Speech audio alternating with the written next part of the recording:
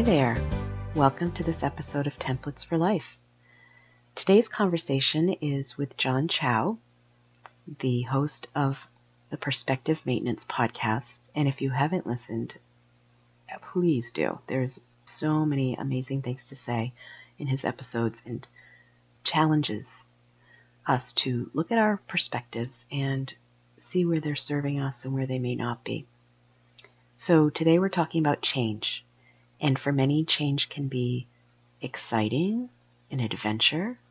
For others, it can elicit a sense of stress or crisis or those sorts of things. So come on in, listen to the conversation, and I know you're going to come away with some new ideas about change and what that can mean in your life. Heather, I'm so glad we're having this conversation on this very uncomfortable or unlikable topic of change. I don't think anybody likes change. Not if they've not had a good experience with it. No. Do you feel like even though we've had good experiences, we could still resist change? Absolutely. Right. We don't know what we're going to get on the other side. So the unknown can impact that a lot. 100%. Yeah. I feel like sometimes even if our situation was worse off, but we know what to expect, the predictability causes us to stay within that situation versus opting for change, which could be better. But then it's also a complete unknown. My brother and I are very different in this way. He's very risk averse. He doesn't like change, knowing even though there could be a better opportunity, he thinks of it as there could be a worse opportunity. So I guess it's how our brain thinks about it. Yeah. And I think it depends on what kind of change you're making. So if I make a change that changes who I am in my role, like in my family or my friendships, if I was always the person that brought the snacks and suddenly I don't bring the snacks, it's like a shock to everyone else's system. Ooh, so it's not just change with us, it's also change with other people. Yeah. Dang, that's a lot to think about. Before we started recording, you talked about this really cool framework because of your profession and what you do. Can you walk the listeners through this model of change? Okay, so stages of change. Two professionals got together and they, D. Clemente and Prochaska, and they were trying to figure out what people did or what stages they went through before a change happened. And they ended up talking to people that had stopped smoking. And they said, okay, so walk us through everything from before you even thought about stopping smoking to actually stopping smoking. And if your doctor tells you you've got a health problem and you should do something about it, we can agree or disagree with the doctor that that's really an issue to pay attention to. So that's pre-contemplation. Some people call it the stage of denial. And I think it's hard to, the semantics are the same as far as, I don't think I have a problem. I don't think I have a reason to change. Then I go to contemplation. Maybe I should change. Maybe I should take care of my health. So if I use the analogy of somebody that wants to become a runner, pre-contemplation is, no, I don't really think running is a thing. I'm not there. Then pre-contemplation, maybe I want to start running. Maybe it's stage. And then planning can be, I think I'll go to the mall tomorrow and get some sneakers. Right? So I'm thinking about it. So I've gone from, I don't even have this on my radar to maybe it's on my radar to, I'm going to plan to do something about this. And then from there to action, I'm at the mall buying the sneakers. I'm going to put them on tomorrow. When I put them on and I run, that's action. When I run the next day, that's action. When I repeat that action long enough and I'm running for weeks on end, that's considered maintenance. I'm continuing that thing that I contemplated, planned for, started the action, got to. Sometimes I'm going to stop running maybe and sit on the couch for a week. That's relapse. And we come out of maintenance and go to relapse. In the world of addiction, we call it recovery after the maintenance kind of thing. But I can go in and out of those stages at any time. Wow. So it's not linear. I can go back up to pre-contemplation and go, I don't think I have to run anymore. I don't want to. Interesting. And that's not a terrible thing because sometimes it's good for us to reevaluate what we have in our life. So just because we were doing something before, it doesn't mean that that thing has to be in our life going forward. And it might be a healthy thing. Now, if it's something that's good for us and then we've fallen out of it and we want to get back into it and we're questioning ourselves if we want to keep doing it, keep running, then that may be a little bit of a challenge. as you're talking about it, I'm kind of like, wow, for me, what is like from stage to stage, there are their own barriers.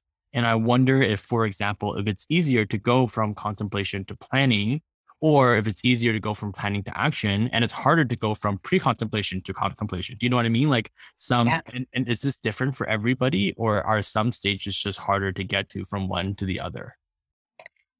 Think it's absolutely depends on a person's intention and what they think is going to happen. So even in the, you talked about this being a positive thing, the change, even if it's a negative thing that we're doing that we have to change, whatever it is that we're doing or not doing is serving a purpose. Mm, So being able to say, I'm not going to run because I broke my ankle 5 years ago and I might do that again. Right. That change, but the doctors told me that I can and it's safe and all those things. But it depends on that kind of internal dialogue where I'm at. But no matter what stage you're at, you can do things within that stage that can create change. mm.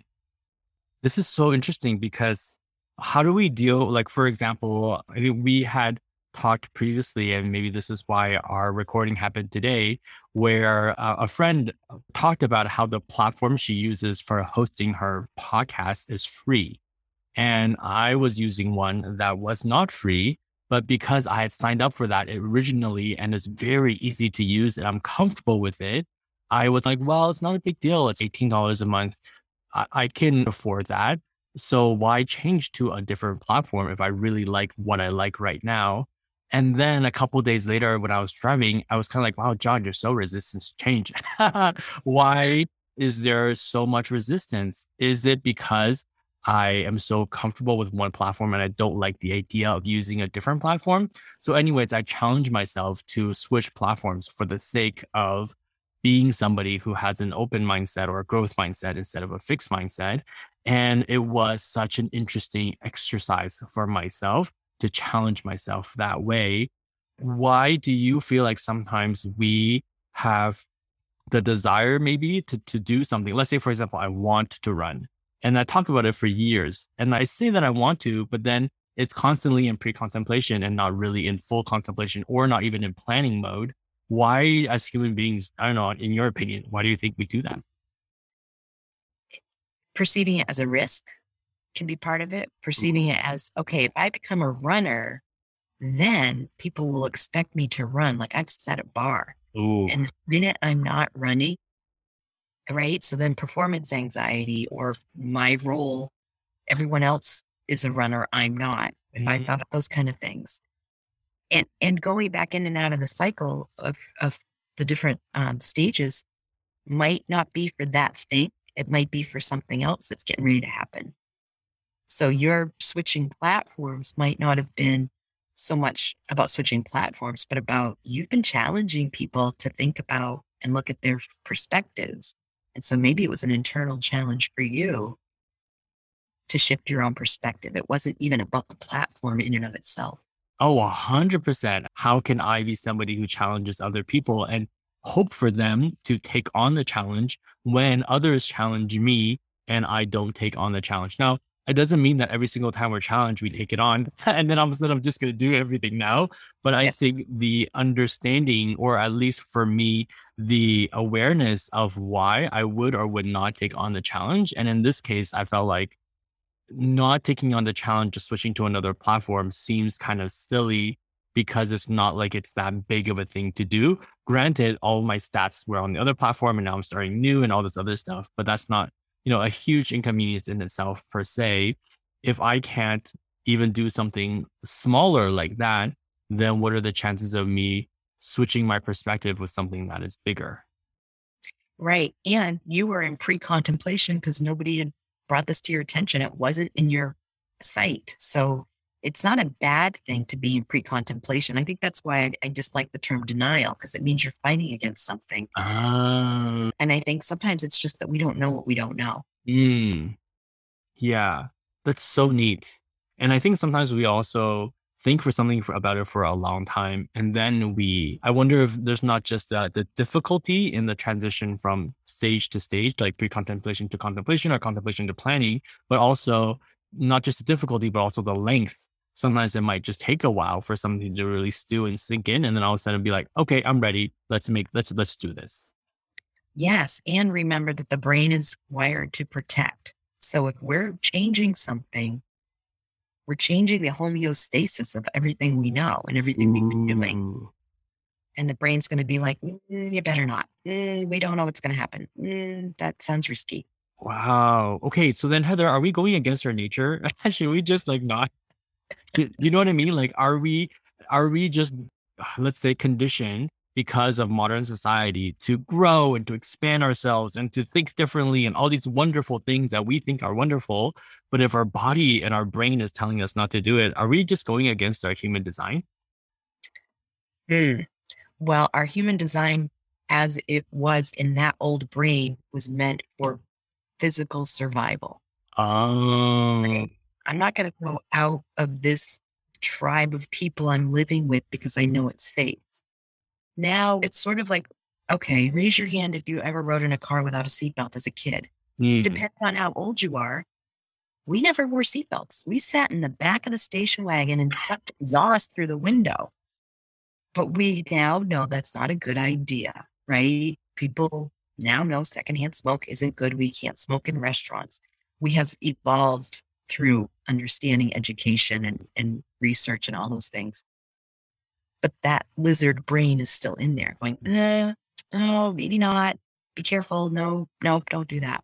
So fighting ourselves, ask yourself the question, why am I holding on to this belief or behavior or relationship or whatever it is?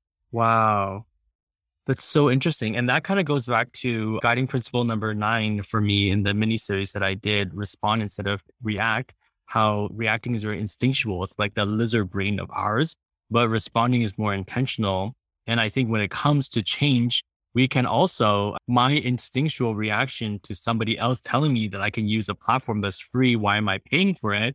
Immediately it was kind of like, you don't know all the benefits of this platform. You don't understand why and how easy it is to use. That's exactly why I'm using this. It's worth the 18, it was very much in that stage of like instinctually, my lizard brain was in protect my own, defend myself mode. But then I had to switch from that into a more intentional kind of like, oh, okay, maybe she has a point there. And maybe am doing something that is unnecessary.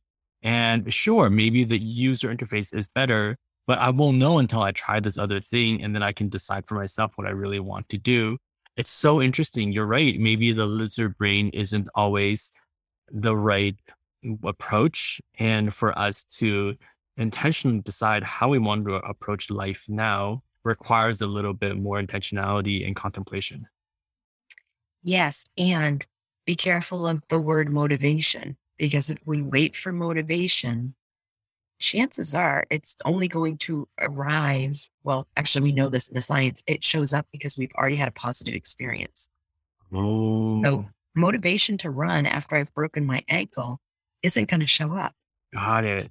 If I run and I have a good experience and it feels good and I get all the endorphins and all the things, I'm going to be motivated not to run. I'm going to be motivated for those feelings, for those endorphins, for the Mm, result of running. So mm, with change, sometimes it's easier to step back and say, what is it that I want to feel or think? What are the things I'd have to put into place to get to that? I want to feel strong. I want to feel healthy. I want to feel energy. Well, running would equal those things, would get to those things. interesting. And then all of a sudden, because we can make that connection, we feel more quote, unquote, motivated to attempt it at least. You were talking earlier about how if I start running, then I set up a precedence for other people to think that now I'm running. And if I stop it, then I'm going to feel, shameful or embarrassed about it. How do we I'm learning more and more as an adult, which sounds, silly to say, but I'm learning more and more as an adult to do things for myself Mhm. versus doing things for other people's perception. Mhm. How can I approach what we're talking about today? Okay, so I'm going to do a podcast on this more fully and more deeply, but there are some key Ooh. questions. I don't know. There are some key questions to ask yourself.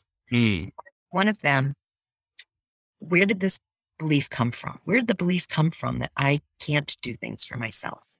Where does that come from? Right. So is it society? Is it what we grew up with? Is it because I'm male, female, any gender identity that I am? Is that belief coming from that framework? And then what is the risk if I change that belief behavior? I might lose a relationship. I might have to be held accountable. That's a whole issue to take care of being held accountable to something. And what do I gain? So what do I lose and what do I gain with that belief? Maybe I gain confidence that if I don't set the bar, I don't have to do anything. So yay, let's not set the bar. I gain a sense of self. That's a whole question. Sense of self. Where does that come from? And am I allowed to have a positive sense of self? That's so interesting. I feel like there has also just been a unplanned growth and change. There's like a random generalized stat that says about every 7 years or so, your style changes a little bit. And I'm sure it's more than just fashion. It could be a lot of other things as well. And a lot of really wise mentors that I've had before, they say that in the duration of marriage with their spouse, they've almost married a different person like several times because people change over time. And there isn't really the sameness that we would expect for that to be. And so we resist change. And I talked about resisting change for myself, but yet change also just seems inevitable. What is really then, what are your thoughts on like the fact that we just change naturally over time? I think it's another survival mechanism because if I was behaving as I was at age 20, now still, I might not be gainfully employed, right? So we have developmental, if you look at the lifespan, the developmental stages, when those come into play, there's a shift around who am I as a person. So somebody at age 20 has an identity of self very different than 30, 40, 50, if we just use the tenure. And we adapt to our environment. My kids as infants, I was a very different mom than my kids as teenagers. Yes. Right. And now as adults. And I had to grow and shift with them. And people around me changed, friendships changed, all sorts of things. So I think we change because being stagnant isn't productive. We all were just where we were 7 years ago, even 7 years ago. Think about where you were at 7 years ago. Yes. How would you perform in your world as it is today? Yes. As that person 7 years ago? It would be very different. Yeah, that's so true. And it's so interesting because I feel like I personally have felt the benefit of change time after time after time again. And I'm so glad that I am who I am today because of all the things, the change that I have gone through. And I almost don't recognize myself in one way, which is wonderful. And yet, if I were to use the motivation analogy that you mentioned of the feeling, like go towards how good it feels when this thing happens, there hopefully might be some extra motivation to reach that feeling. And the feeling of the result of change feels amazing. Yet, even right now, I have this love-hate relationship with change. And I wonder if it's just going to be this wonderful discomfort thing that I'm going to have for the rest of my life. One of the biggest reasons change occurs is because of something that's uncomfortable. Ooh, yeah. They kind of play with each other. If my pants don't fit well, yes, I'm uncomfortable, I'm going to think about maybe not having that fourth burrito tonight, like whatever it is. But discomfort doesn't have to be negative. I think we equate stress, discomfort, all those things with negative, and they can be beautiful jumping off points to doing something differently. Yeah, 100%. Almost like I'm so tired of my current circumstance and I just don't want it anymore. And I'm going to make a decision to change. It could be a highly positive thing, not necessarily just negative. Exactly. It's how we perceive the word and how we believe that thing is going to be. Again, the beliefs. Where does this belief come from? Correct. And what do I lose or gain in keeping that belief? Wow. What's one practical step then that we can take towards being more open to change? I think about times in your past when change has been a positive experience and think about what you did through that process, because we forget that we are so able that, to go back to the thing. So in crisis intervention, so if someone's had a crisis event, when have they had other crisis events? How did they handle it? What did they do? What did they need? So change in the past. If it's been positive, think about what you were doing and what you surrounded yourself with. And if it was negative, think about what you were doing and who you surrounded yourself with, right? Or not. Wow. That's so cool. And I feel like what you do is so neat because your clients come to you because they don't have the ability to see things from a different perspective. They need your support to either assess their situation or to provide a different way of thinking that then allows them to tackle their situation differently. And maybe that's what we need sometimes too. I love thinking on my own, but I do know that most of my breakthroughs happen when I'm interacting with somebody, especially like yourself, someone that I trust and that I really am able to be vulnerable with and share certain things with, that are then able to have a breakthrough of like, oh, wow, this is actually how I'm thinking. And then someone like yourself could provide a different perspective for me to then shift my thinking a little bit. Yeah. Well, and the science shows also typically change does not happen in isolation. So even going through those stages of change, there are going to be other factors and people and events going on. Sometimes people will go from pre-contemplation to action. I'm not saying it doesn't happen, but typically it's like a Plinko game. There has to be some other things happening there, and having a space to explore that beyond just internal conversations is super important and productive. And then I guess then it leads us to ask, who are the people in our lives that we can have safety with, to have these conversations with, not feel like we would need to put up a front because we are protecting ourselves, but really be able to sit down and be like, hey, this is actually what's going on with me, not being worried about feeling shameful when we're sharing with the other person because there's somebody who's trustworthy or proven to be trustworthy over time, that then we know that they will be able to respond to us in a constructive way. Yes. And as much as you want that in another person, being able to do that within yourself is important too. Damn, that's good. Yeah. How do we do that with ourselves? What do we do? Again, you can reflect back. When I did this thing, it turned out well. And these are the steps I took. And this was my attitude toward it, or my energy around it. And remembering the things we've done well, not just the things we haven't done well. Because again, the brain will pull up the list of, you messed up here, you did this wrong, you hurt that person's feelings, whatever. Yep. Because it's saying, pay attention so that doesn't happen again. It hopes it's protecting you. So being able to bring up the list of, wait, but I kind of rocked it here and I was really awesome there. And someone said this thing about me there, bringing out the things others have said about you that were positive can be helpful too. Yeah. So cool. I feel like you've given the people who are listening a really great practical way to have a conversation with ourselves, to really ask certain questions that then can prepare for change. And then going full circle, you mentioned in the very beginning that sometimes the change isn't just difficult with us, but other people have a hard time when we change as well. What can we do to either prepare them? I'm thinking about like preparing other people. This is a funny conversation in one sense. My parents have been here for 25 years and they are so comfortable with the environment that, because there's so much Chinese things around, that they've mostly forgotten all the English that they've learned. And it's just so convenient. Like right now we live in a place where they are at they're in between three major Chinese supermarkets. Their church is in Chinese, all of their friends, like all of everything that they need to do is almost in Chinese. And I've prepared them over time to say, hey, mom and dad, I may or may not meet somebody who knows how to speak Mandarin. So there may be a change in your life. And I have no idea.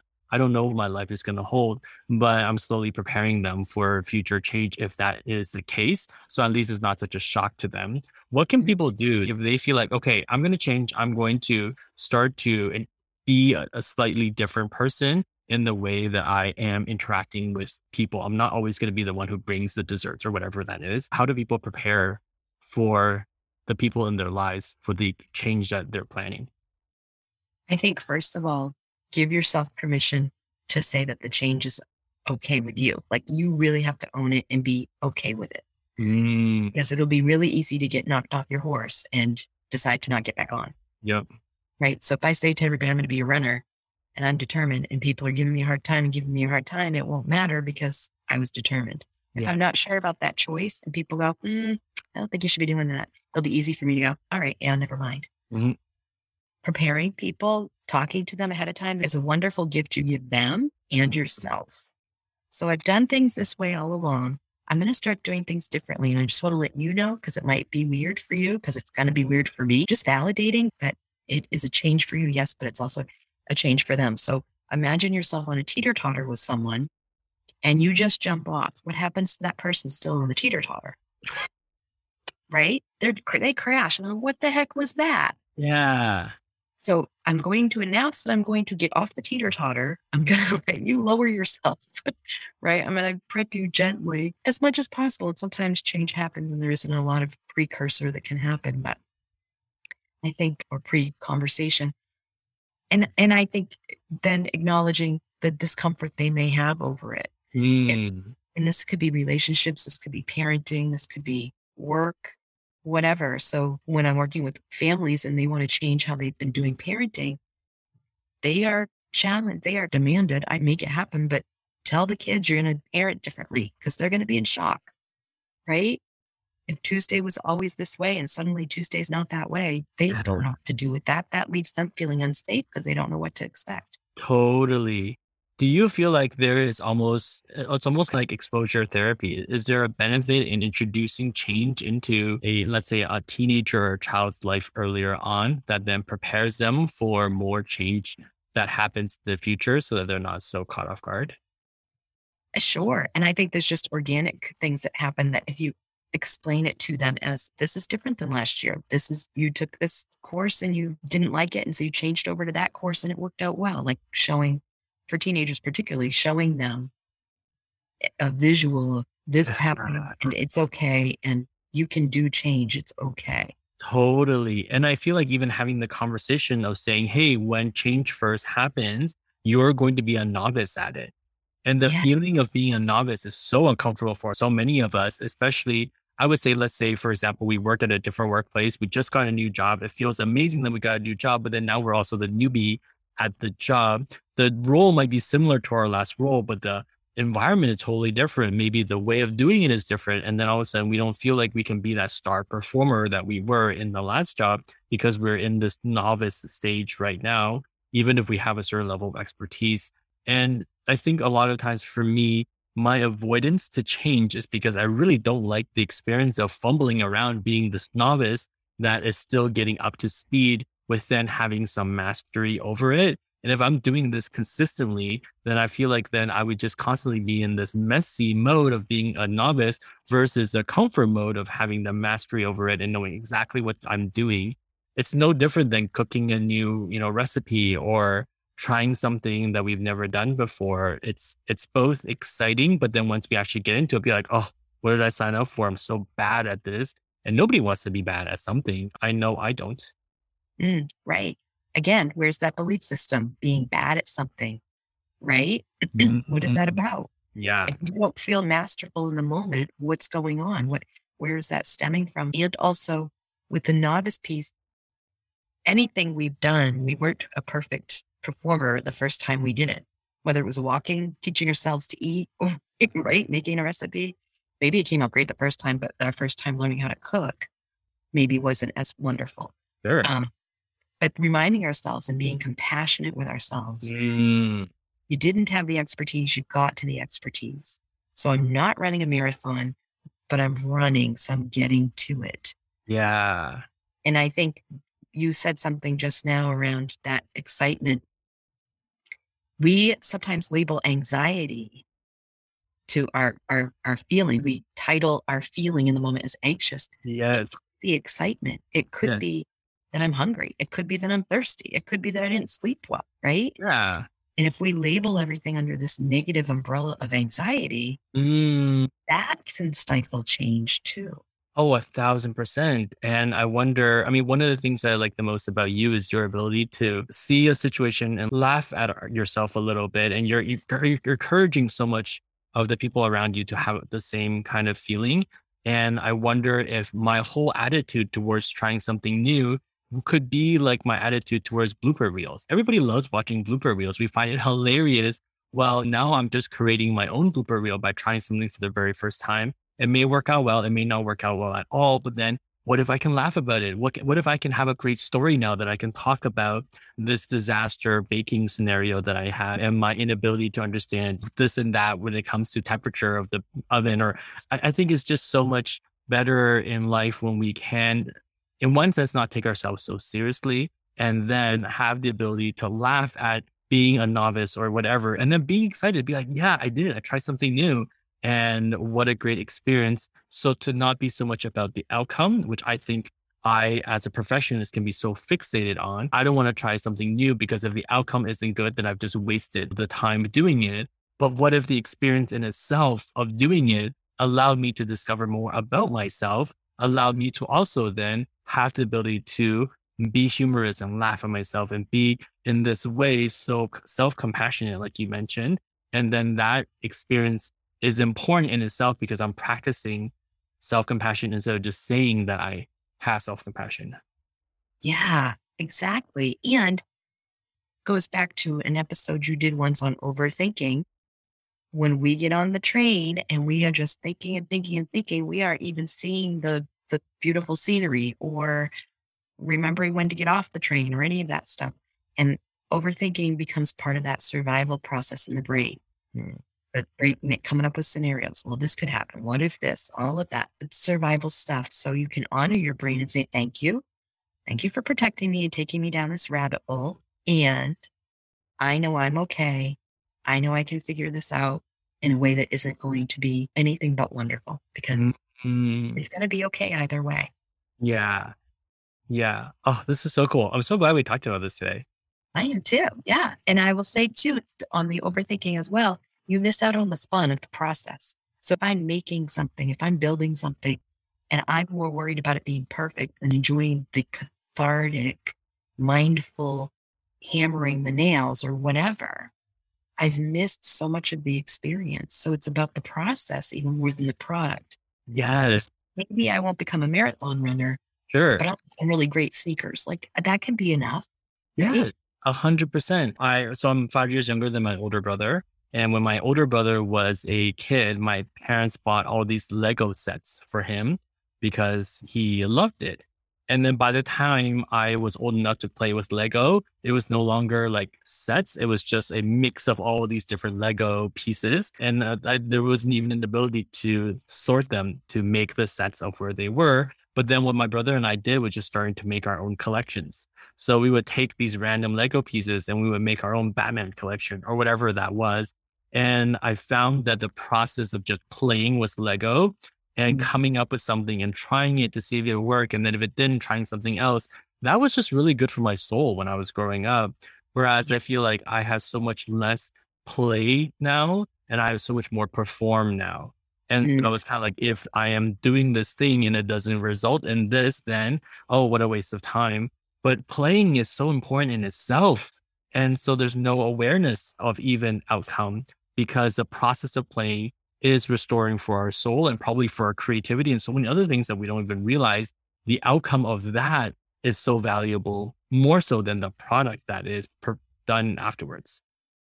Right. And so the catchphrases now around meditation and mindfulness and all of those things, they're ways to make everything else go away. Even if you're meditating in a way that you're not emptying your mind, you're giving your mind a script, like a guided meditation.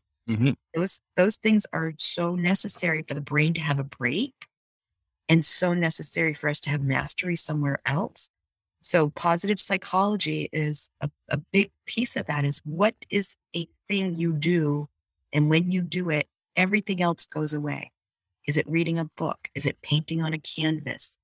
Is it doing a sound walk, a listening walk? Those things are so necessary for our mind and body to have a break from the reality of the worlds we're living in. Totally. Well, everybody can definitely tell why you're one of my favorite people to talk to because it's just so much cool things that come out. And I feel like we've given our listeners a handful to take away, which is really cool. For those of you who don't know, Heather and I are both going to be launching this episode on our respective podcasts. So we'll just do a final, because if you're listening to on Heather's podcast, you'll know where to find her, but we're still going to talk about that right now. And I'll do one for myself and then we'll wrap up. Heather, where can people find you? So I'm on Instagram right now, and it's Let's Do the Daily Differently. And there's a bit of a change coming on the horizon. So Yeah. I too am challenging myself to change. So I will announce that on my platform, but you can, anywhere you listen to podcasts, pretty much it's there. And yeah, and just to say, I'm not saying all this to say it. I actually put this into practice yesterday, and I did a silly reel because I'm watching them and I'm like, that's fun. I could never do that. I can't do that. That's no. And I did one, and I purposely told myself, don't overthink it. Just do it. Just do it. And I just did it. And it was really silly. And I had so many texts late last night, friends going, what are you doing? You need to go on TikTok. And I'm like, no. But there's an energy that arises when you make that shift with compassionate intention. 100%. And this is something that's said often, but and Brene Brown talks about this, what feels like vulnerability to us looks like courage to other people. So your friend probably looked at you and be like, of course Heather would do this. She does all the, cool things. And then to us, it's kind of like, oh, I'm going to look so stupid in front of so many people. And we just don't have a very accurate assessment of the situation when we do things ourselves, because other people usually look at it and to be like, wow, it's so cool that she took on this new project or that she's trying out something new. And then I had a really good laugh. So mission accomplished. Well, thank you. And where can people find you, John? I am the John Collective on Instagram, and that's also my website, thejohncollective.com, if you want to find out more about my services, including perspective coaching. And then my podcast is Perspective Maintenance. So thank you for such a great conversation. As always, we're going to need to have you on consistently. I love this. Thank you.